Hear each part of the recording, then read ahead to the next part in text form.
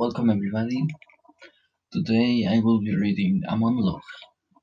This monologue is about a guy that meets a girl in the same night that she killed herself. So yeah, it's pretty dark, it's pretty sad, but it's just a monologue. We like I will just read it. Okay,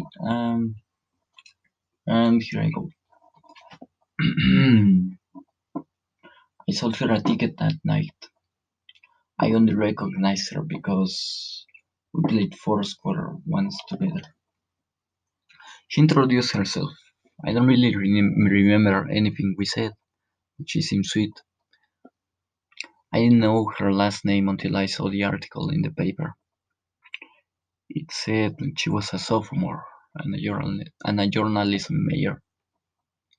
She was from Joliet. She had a younger sister in high school. Her name was Caroline. And I don't know why, but I remember everything about that article. Her picture, it was in black and white, and it was right under the IDE in suicide. I don't know why I'm telling you this. The picture was small. It didn't look like a school picture. It looked more like a candid shot. She was sort of smiling, but she looked somehow suspicious. I have a strange vivid memory of her face.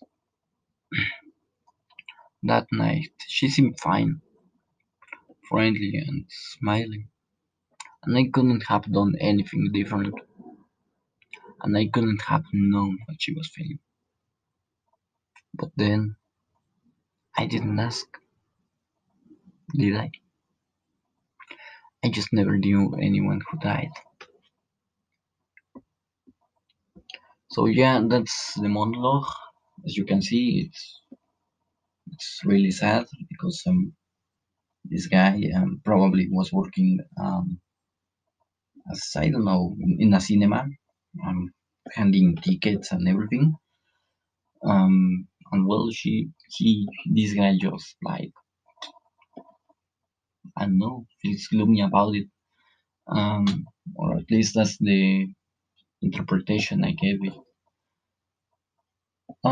Well, so anyway, that was it. Thank you for listening. Bye.